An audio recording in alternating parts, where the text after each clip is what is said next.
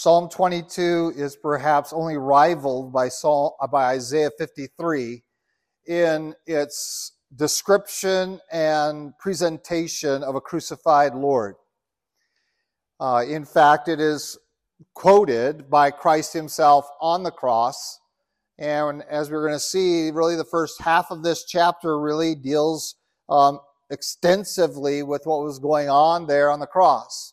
And while it would be simple for us to simply say, well, I'm familiar with that, I'm familiar with Christ's crucifixion, and we have the gospel accounts of that we are very familiar with, and that certainly that is the sufficient. And it's easy to become lax in not only evaluating these passages, but also just in the consideration of their importance and of their impact upon us, that we do not come and with a attitude that this is something I've already known and accepted, but rather that we come to reconsider the great cost of our salvation upon our Lord and Savior Jesus Christ.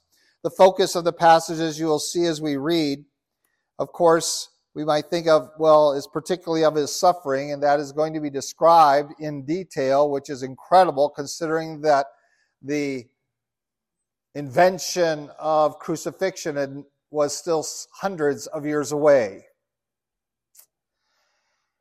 And yet it is perfectly described here in this passage like Isaiah. And so we come to this, and we're going to be reading, and it's going to feel like we're kind of going to stop in a strange place, but we're going to read really just the first 21 verses together. I invite you to follow along as I read. For the end, set to the deer of the dawn, of Psalm of David. And really, if I was going to be consistent, it should be a song for the morning. A Psalm of David. My God, why have you forsaken me? Why are you so far from helping me and from the words of my groaning?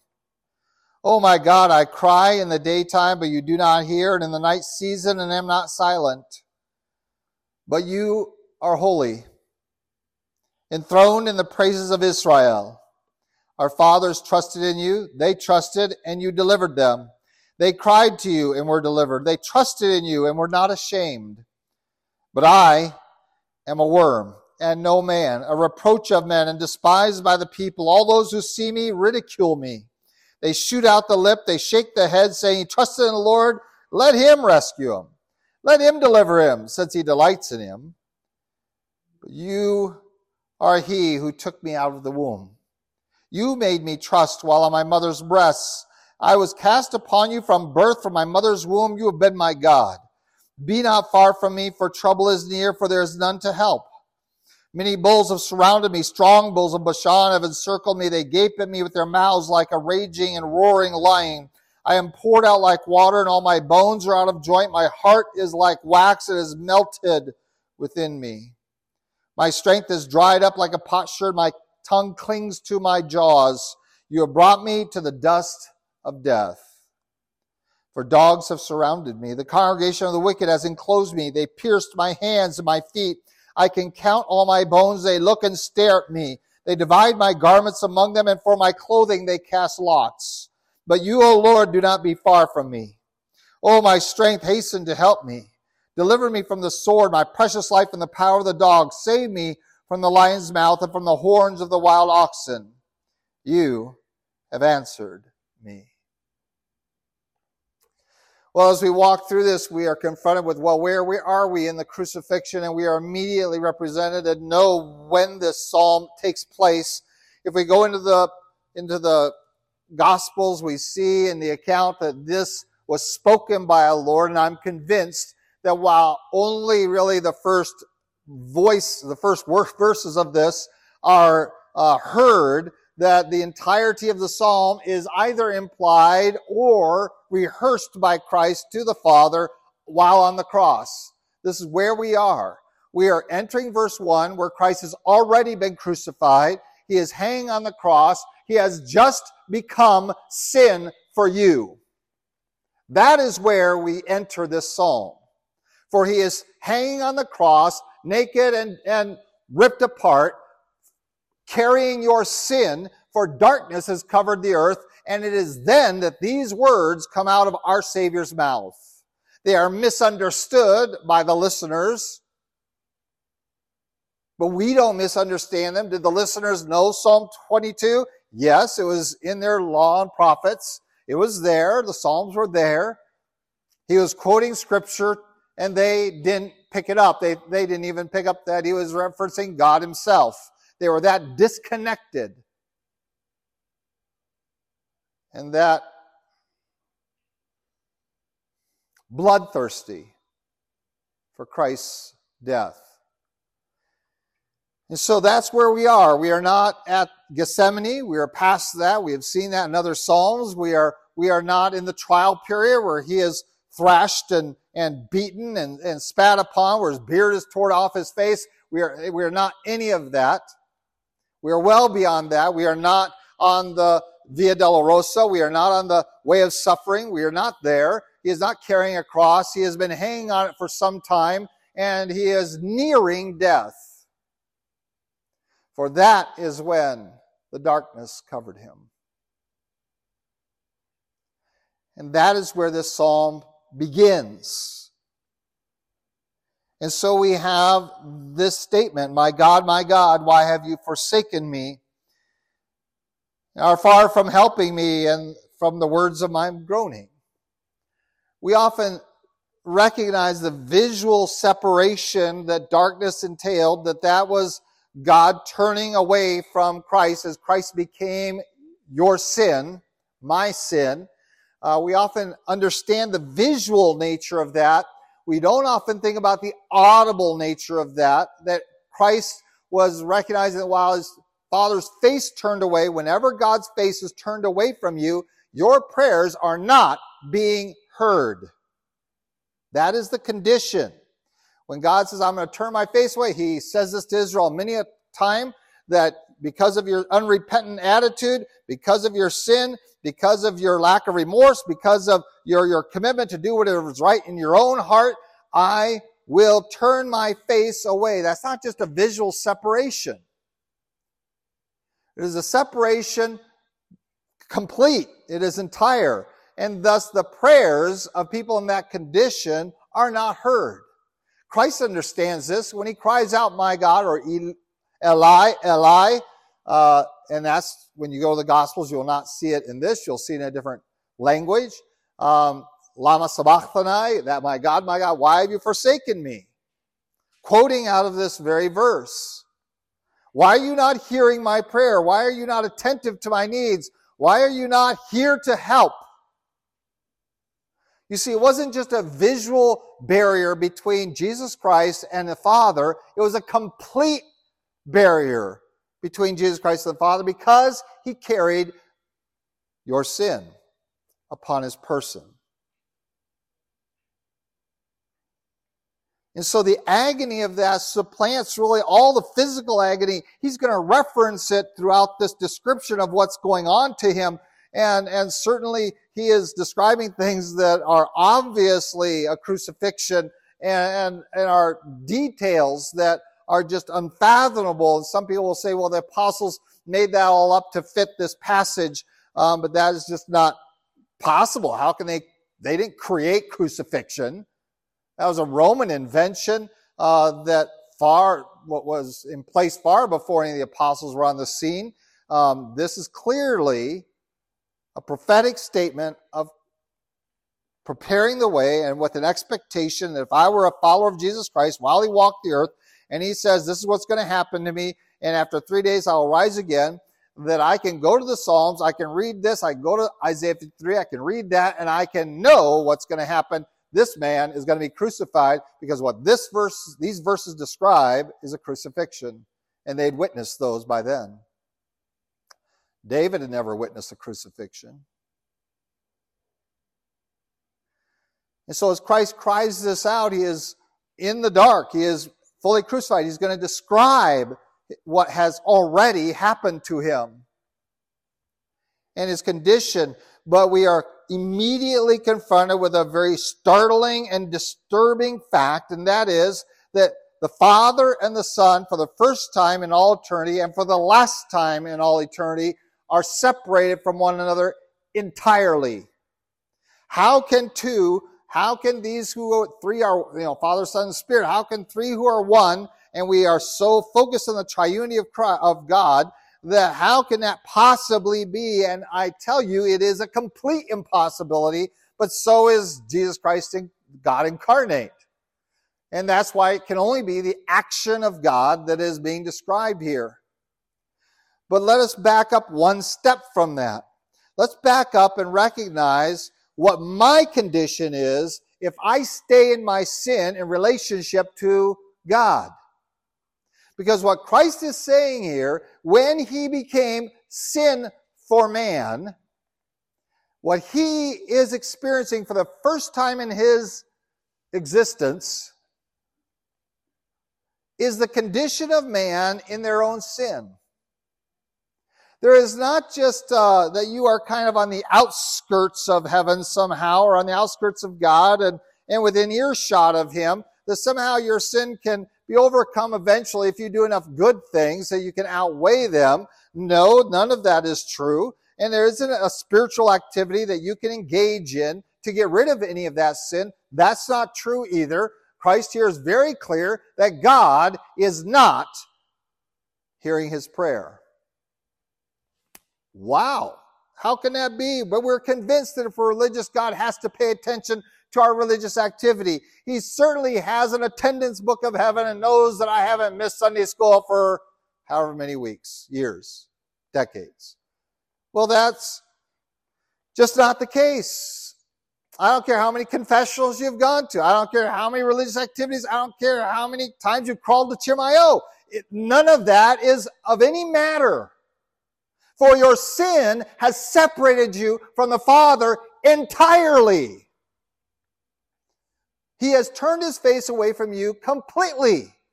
And this, when Christ experiences that on the cross and screams this out so loud that everyone heard that, and that's why I'm convinced the rest of us probably under his breath, because crucifixion takes your breath away. And it would have been excruciating for him to get his diaphragm raised, which means he had to stand on his nails feet to get his diaphragm enough to yell this one phrase. But the rest, I'm sure, is in his mind, on his heart, perhaps on his lips, below the audible level of those nearby.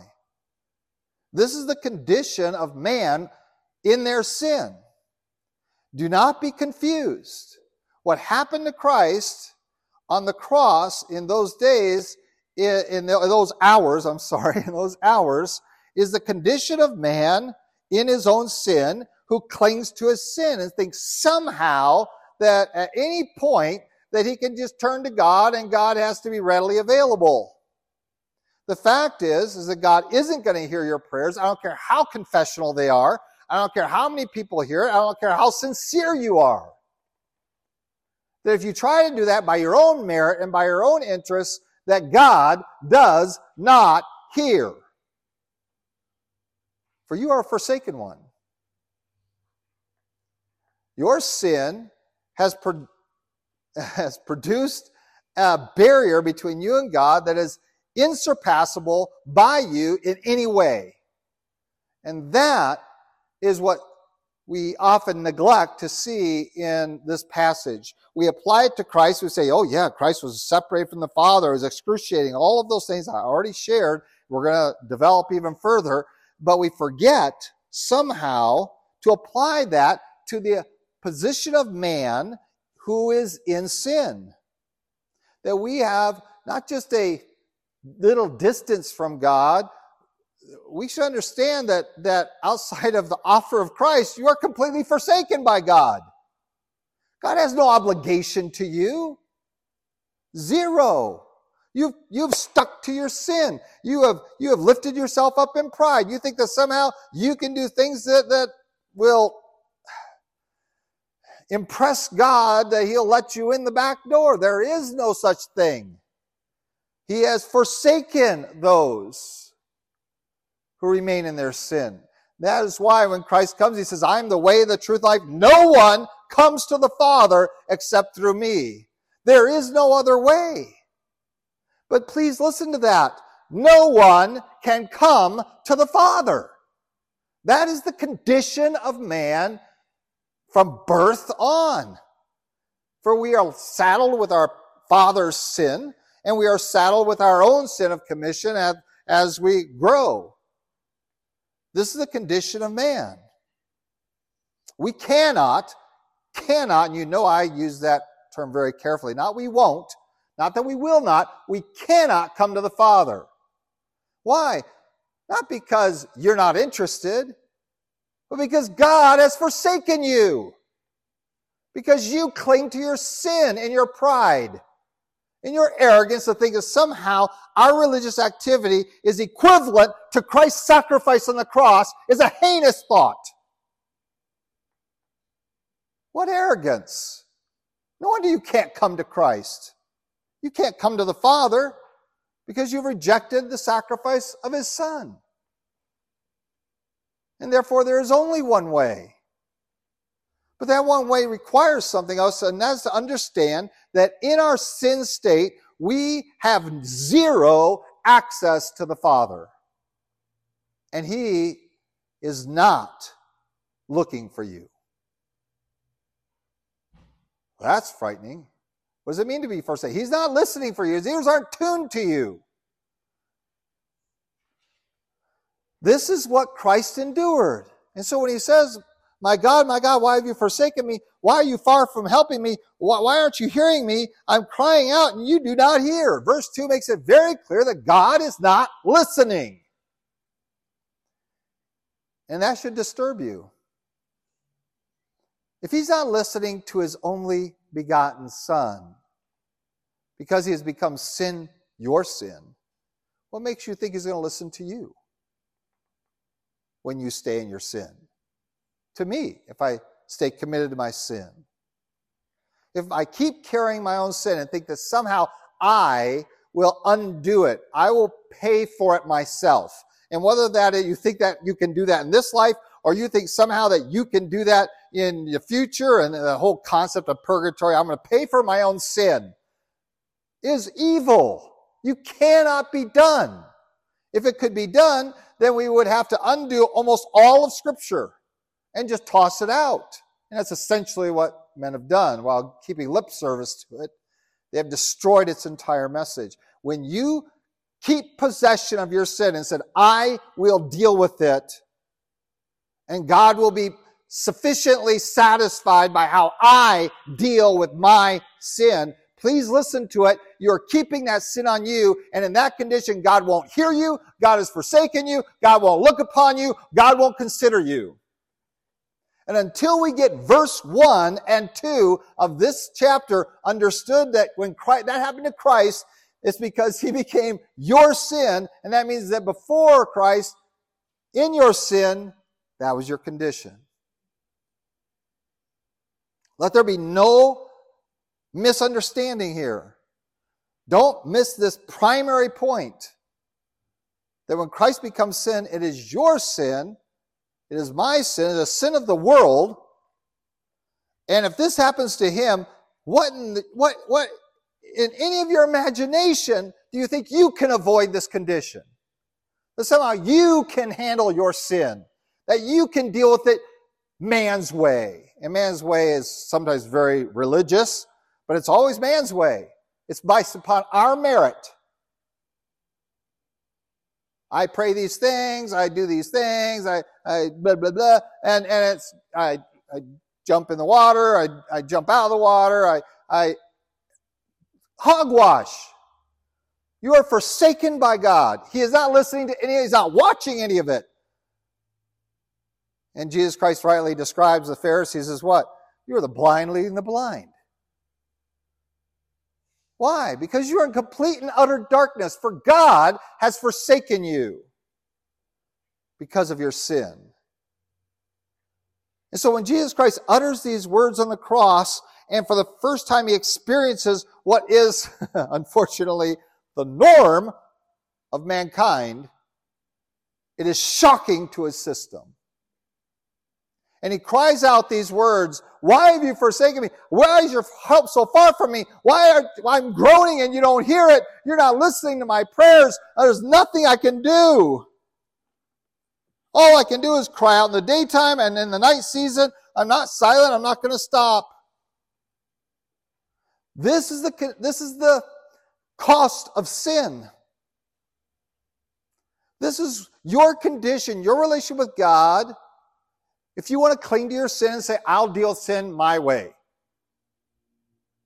I'll get rid of it my way.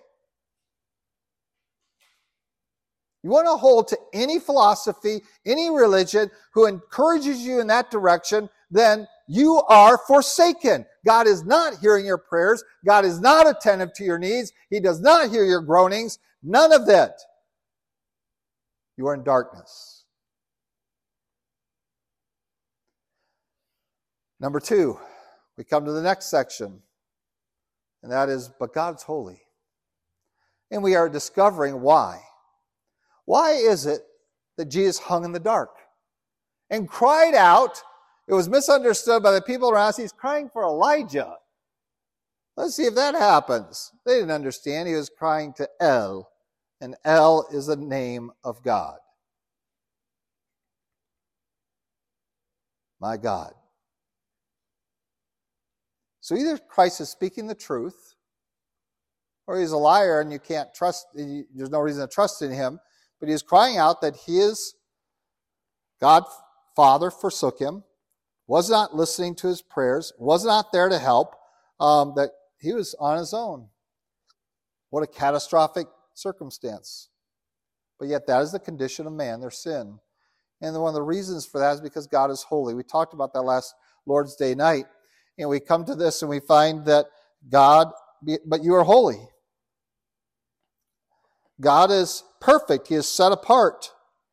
And we have brought God down so far in our estimation of him that somehow we think we can wag our little crooked fingers at him and say, how can you turn your back on me?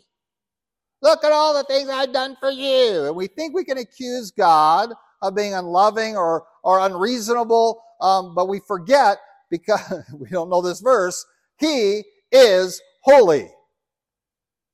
He is perfection. He is set apart. He is distinct. And your sin demands that he forsake you.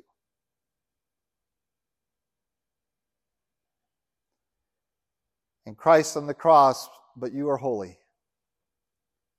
And this is the beginning of his demonstration to us of what needs to occur for our sin to be resolved. For Christ will resolve your sin on the cross. Do you realize that? He resolved it there.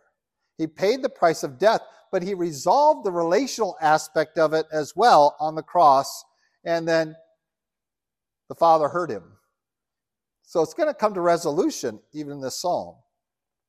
But it begins here by Christ not only stating, well, here's the obvious condition now, an experience that I've never had. I am broken off from the Father. I have zero access to him for the first time ever, and it is startling. But then comes the realization, well, I have become the world's sin, and God is holy. And that means I have to come to him on his premise. I have to come to him on his standard. I have to come to him on his design. I have to come to him in his way. And that's why we talk about the necessity of humility. The statement that God is holy is me retracting my bony accusative finger, crooked one, and realizing God's holy and I am far from that. I deserve to be forsaken. I deserve to have my prayers never heard. I deserve to have zero help from God. That is what I have earned. That is what I deserve. And that is where it ends. God is holy and I am not. I am, woe is me, I'm undone, as Isaiah says in Isaiah 6. And until we get to that understanding, we will never come to God in the humility that is required of us.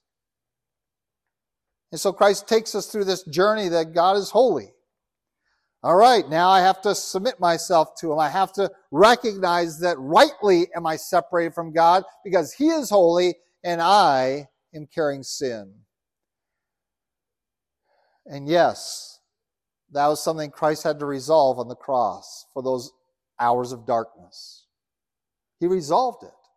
If you think that He just sat up there and only quoted one verse out of this and never worked His way through the rest of this passage, He didn't go into a coma up there.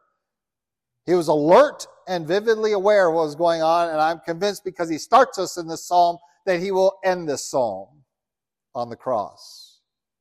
In His speech, perhaps, but certainly in His spirit and mind. He's recognizing the necessity of being cut off from the Father and the weight of that because God is holy.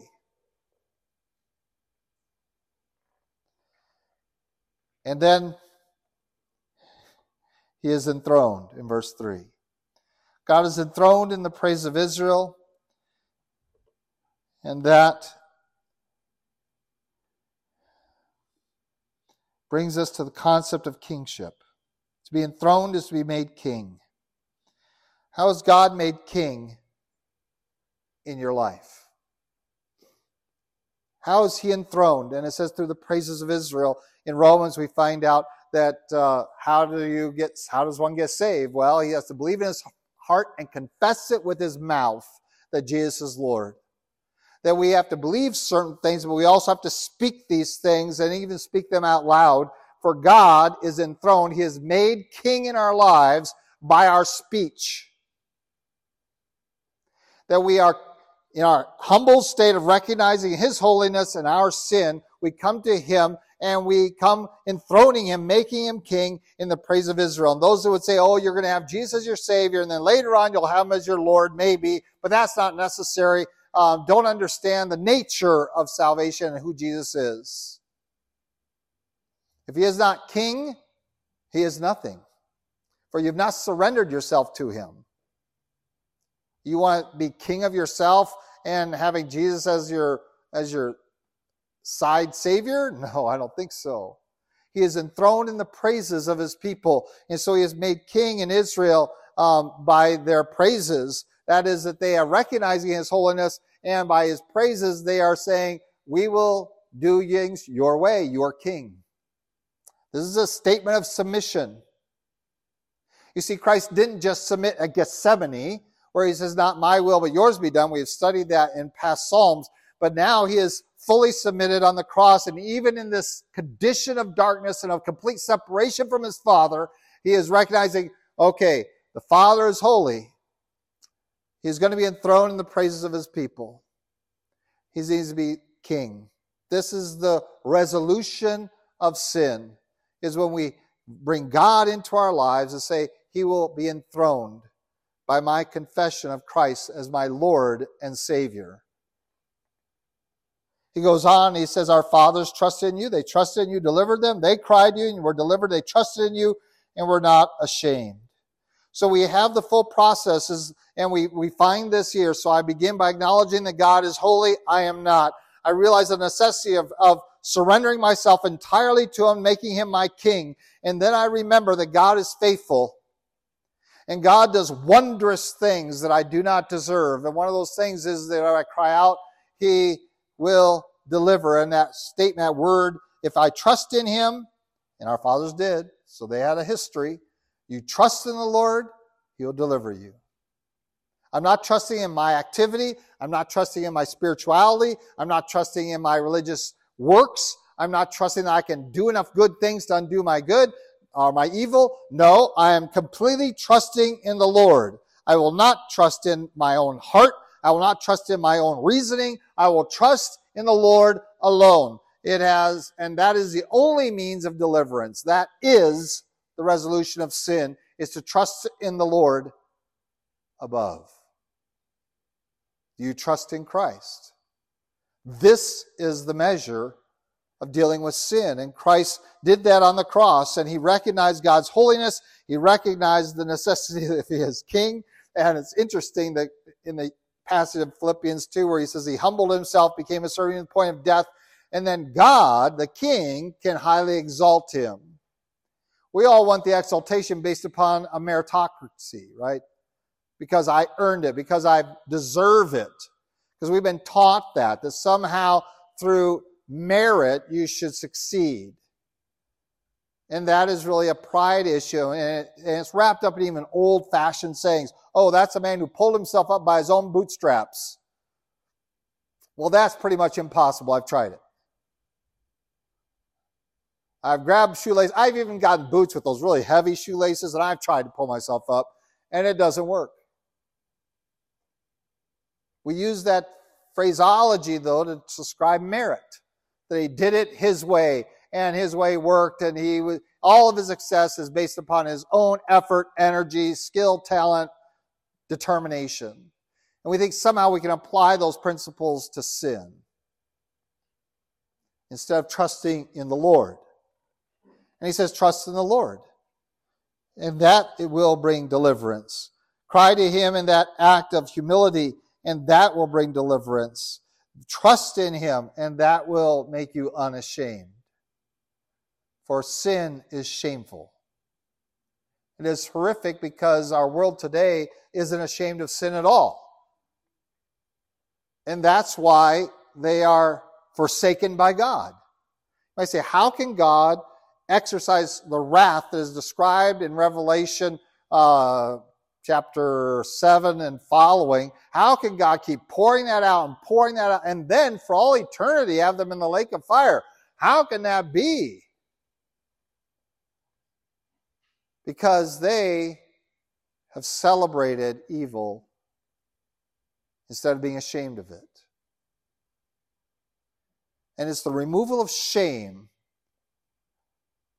that keeps people in that condition of being forsaken by God.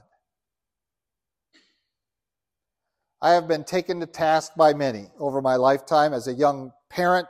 Oh, you shouldn't shame your children like that. Well, what they're doing is shameful.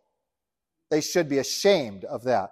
I have been taken to task as a foster parent. Oh, you can't ever shame these children. I was like, they did wicked things. They should be ashamed.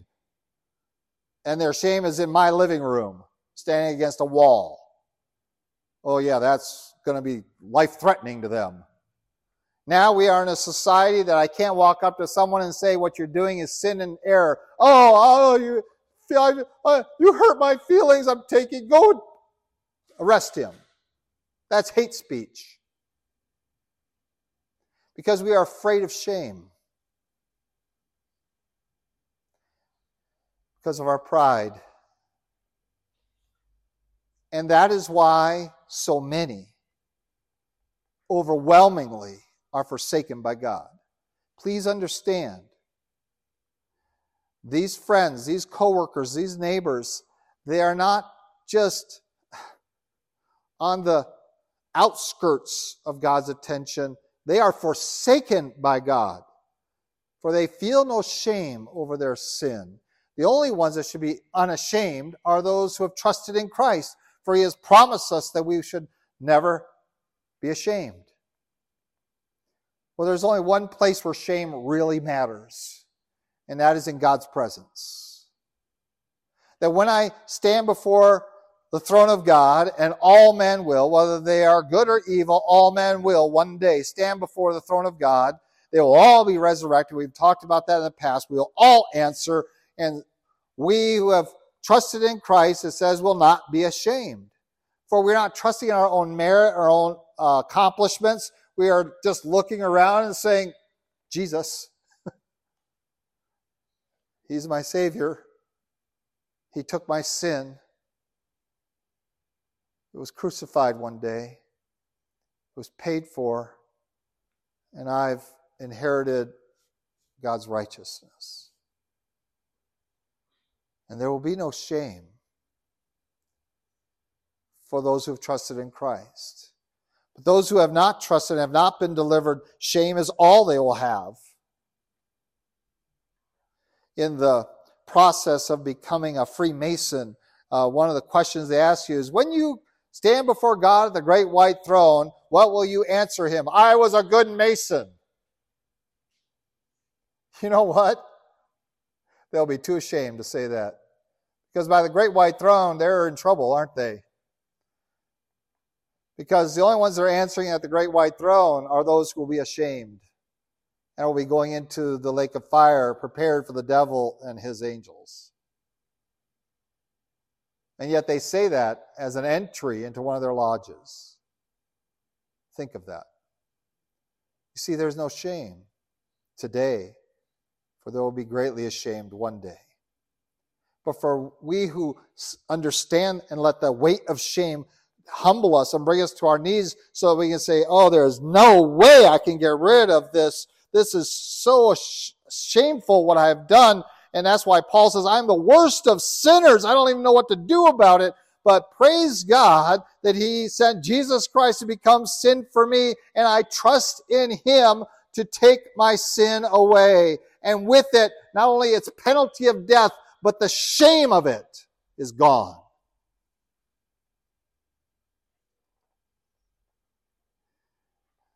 And this, in a nutshell, becomes the gospel. And we come to verse 6 and we go back to Christ on the cross. And we find his condition and we see how despised he is by the world. And we are understand the nature of this. That in men's eyes is really where we're picking up verse 6. I'm a worm and no man. They're not treating me with the dignity of humanity. Surprise.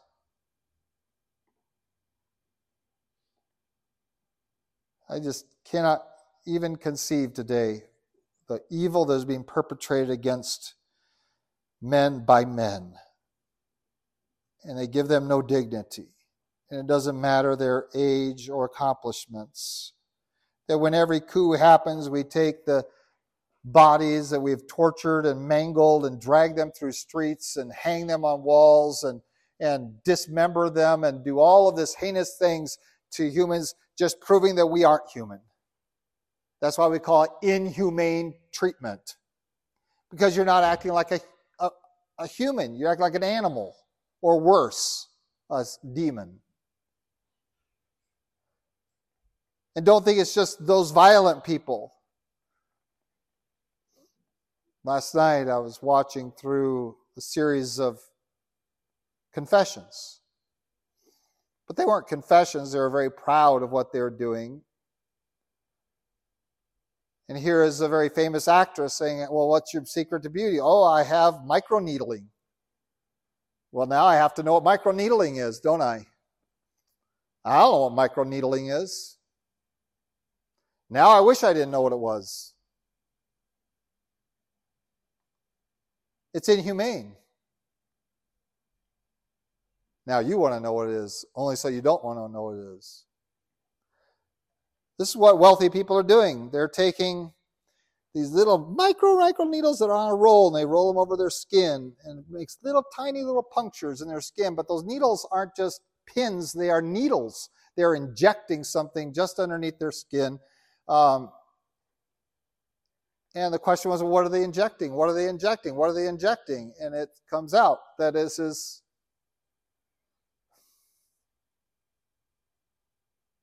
the skin of infants. Their claim, it was from the foreskin of Korean babies. That's what they are willing to admit. Let me share with you, there is no humanity in humanity. So when Christ says they're going to treat me like a worm and no man, the world is already there and has long been there. Because they're inhumane. They have no compassion. Their looks are more important than children's blood. Infants. Christ says I'm a worm. I'm a reproach of men. I'm despised by the people.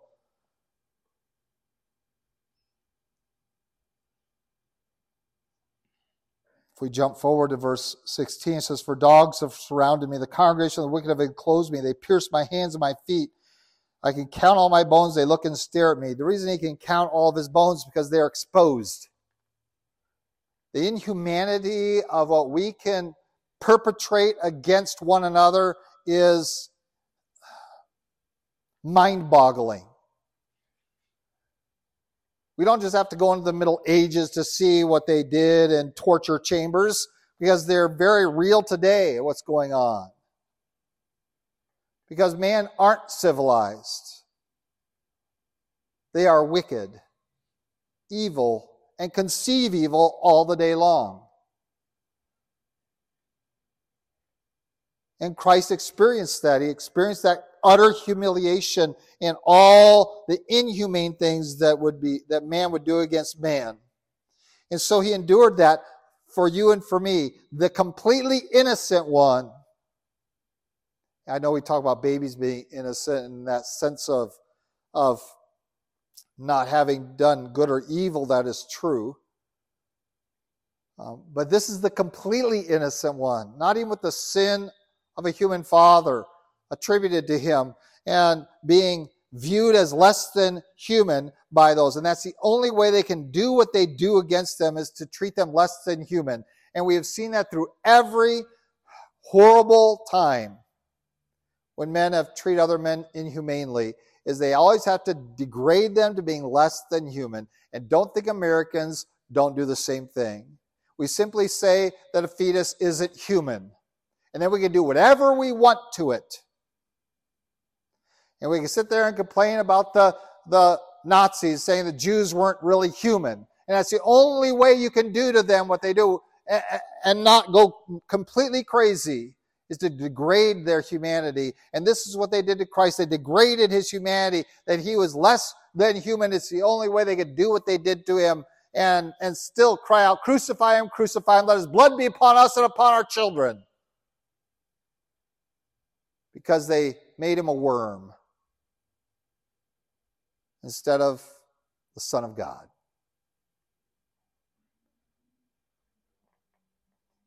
You see, the Jews were good at that, because if you weren't a Jew, they had a word for you, and that's a dog. And when he goes and says, "The dogs have surrounded me," he's saying, I am encompassed by Gentiles. And certainly we see the Gentilian aspect of his crucifixion for the Roman Empire was the authority by which it was done. But it was the mob of Pharisees and their family that are crying out, "Crucify him, crucify him."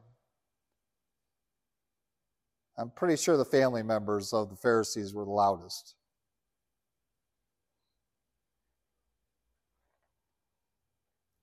To attack the one that exposes their own.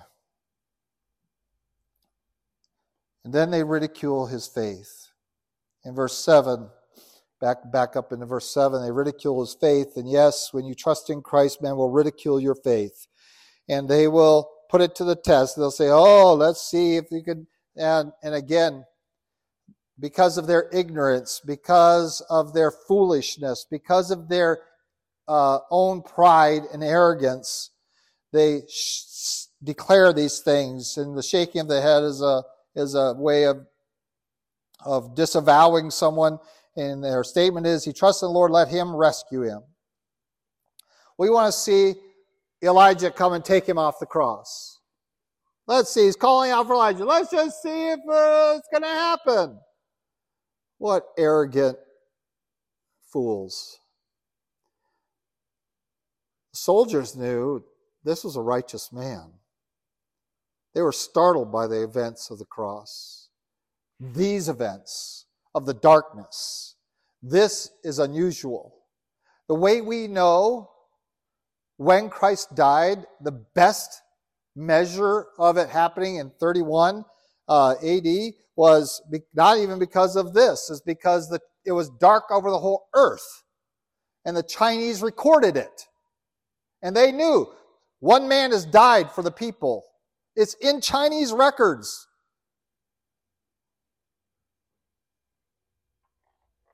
And yet, those who should have been closest and were the most blind, the ones who had the most revelation, the most truth, the most scripture, were the most wicked. And they ridiculed him and says, oh, let's just see. They didn't understand what he was saying. They couldn't connect it to this verse, to this passage. They were so self-righteous in their own estimation that they literally made fun of him. There's no compassion. There's no empathy. There is no realization, oh man, we've made a big mistake. No, none of that. They're going to compound their inhumane desire with inhumane speech. And Christ rehearses this. And again, in verse 9, we have this repeated but. Just like in verse 3, now we come to verse 9, and we're going to go back and forth from the condition of the suffering servant, the condition of our Savior on the cross, the condition of men in their sin. And we're going to be going back and forth, and then the condition of the world versus his people. And now we go back to God. But you, Lord, you took me out of the womb. You made me trust while my mother's womb. I was cast out upon you from birth, from my mother's womb. You have been my God. Be not far from me, for trouble is near, for there is none to help. And again, we find him going back to God. God not only as the Holy One that I must surrender to, that I must make king of my life, but now in my Christian walk is a recognition that God is my creator and sustainer. He is the one to whom I owe my entire life. And I've foolishly wasted so much of it already, whether it's 8 years or 10 years if you're a child, or 20 or 30 or 50 or 60 years. God died for you when you were a sinner. He's called you out. He has invited you to salvation. He is your creator and sustainer. He is the one that you owe life to in every sense. And it is ridiculous not to think that you have to go to him for eternal life, to get a new life. He is the originator of your life. He is the creator of life itself. And so we go to that he is the one. He is the creator. He is the above all. He is to him that we ought to be dedicated in our entirety. And certainly the application of Christ is very clear here, that Christ from the womb was without sin. But we are not of that condition. But God is still our Savior. God is still our creator. God is still our sustainer. And so Christ followed after his Father from before his birth, while still in the womb. He followed after his Savior as an infant. His Father as an infant. He followed after his Father as a preteen. He followed after his Father as a teenager. He followed after his Father through all those raging 20s. And he followed his Father for 3 years of ministry until it required him to follow after his Father to the cross. He says, I have cast myself upon you from the very beginning. I am here to do your work. Because you so loved the world that you wanted to give them me. That whoever believes in me, in Jesus Christ, shall have eternal life.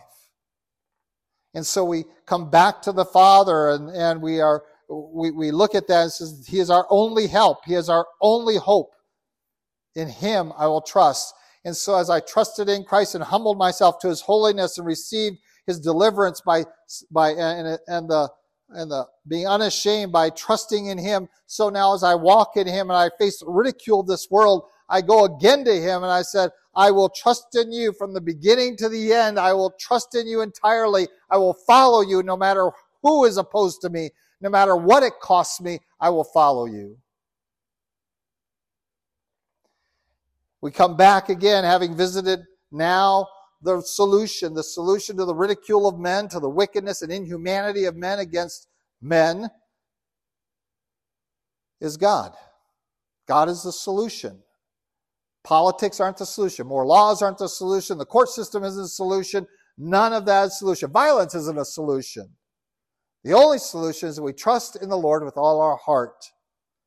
And we'll follow him.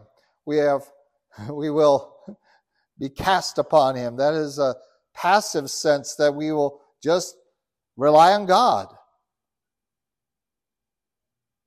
when we encounter the trouble of this world. We come to verse 12 and following. And again, we see a strong description of the circumstances of the crucifixion, and we recognize these. We recognize the physicality of what Christ was suffering on the cross there. Everything. Remember, he said, I thirst, and here it describes that my tongue is sticking to my jaw. I don't have anything to swallow even. And he cries that out on his cross. Everything we find happening on the cross in these last hours of the cross are stipulated out here far beyond it, including the piercing of his hands and feet, the shredding open of his body to be able to count his bones. We're not talking about how skinny he was, that you could count all his bones. We're talking about the exposure of them through the beating and scourging that he took, that ripped the flesh off, that you could see his bones, you could count them. This is what it cost him to take your sin. This is the agony that he endured. And let me just share with you again that connection. This is the agony that awaits those who want to hold on to their own sin. Let there be no mistake. Christ's suffering, if you reject it, becomes your suffering. You will endure that pain. And because you have no recourse to resolve it, for you've rejected God's one way of resolving it, you will continue to have that pain. And that's why it's described that eternity in the lake of fire it's not going to be a bunch of friends having a party down there, and Satan is not the king of hell. There's a place of torment where there'll be weeping and gnashing of teeth because you can't do anything about it, because you've rejected the one who took your pain for you. You've rejected that. You've made fun of that. You've ridiculed that. You thought you could do it yourself, and now you've held on to your sin, and it's too long, and now you have to pay the price, even though it's already been paid on the cross by Christ, because you rejected that payment. You wanted to pay for it yourself, and now you will. It's not God's design, it's your choice, because you clung to your sin instead of a Savior. And again, having described the pain of the crucifixion and the humiliation and the agony, we come to verse 9 and we come back to God. But you, O Lord, do not be far from me. My strength, hasten to help me. Deliver me from the sword, my precious life from the power of the dog. Save me from the lion's mouth and from the horns of the wild oxen. And then the great joy of the last phrase of this portion of Scripture, you have answered me. We began the psalm forsaken. But if we keep turning to God and keep turning to God, not based upon our merit, not based upon our plan, not based upon the ridiculous concepts of men, but based upon God's word, and we cry out to Him, we humble ourselves, we enthrone Him in our lives, we serve Him from all our days, from our new birth on to eternity, He will answer us. What a wonder. I've gone from being forsaken, not just being heard. Please notice that. It's not you have heard me. It's you have answered me. Which means I've gone from being forsaken to not just having His ear, but having His embrace. And this is what the world rejects. And they will do it to their own demise. We want to water this all down. We want to water the crucifixion down to a piece of jewelry. And we do injury to it by doing that. We have cleansed it. We have cleaned it up. We have made it pretty. And in so doing, we've really made sin pretty. And then we think we can hang on to it and we can deal with it ourselves our own way. Or one of men's many ways they think they can deal with it. And because we've clung to our sin, we cling to its penalty, and you are forsaken. But it's when we turn to the Lord and say, oh, hurry and help me. Deliver me. in my life, my precious, from the power of the dog. Save me. When we come to a holy, holy, holy God, humble ourselves and cry out, save me.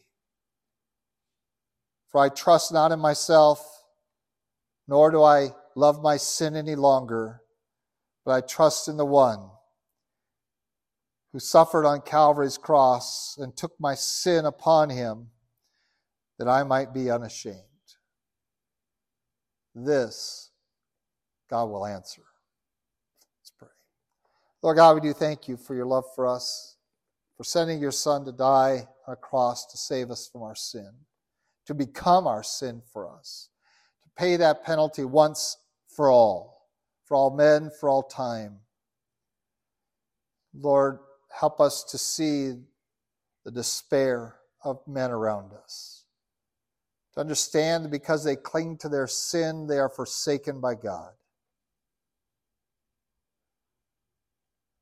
Oh, let us shed light that they might ridicule and hate, that they might be unwilling to acknowledge and despise us.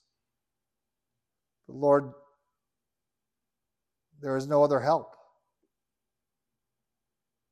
And as you did not leave them without a way, Lord, help us not to leave them without some truth.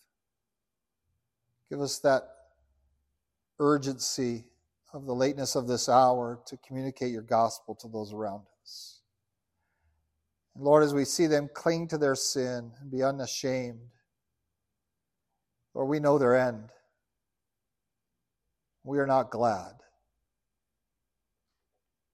But we recognize the necessity that you are a holy God, and that their sin demands a punishment. And so, Lord, as we pray for your coming to come quickly, as we see the deterioration of man into more and more heinous sin, we ask how long till you come. We recognize that today is the day of salvation, that there is hope for some as you delay your coming. And we pray for them that they might humble themselves before you and trust in you that they might be saved. In Christ Jesus' name, amen.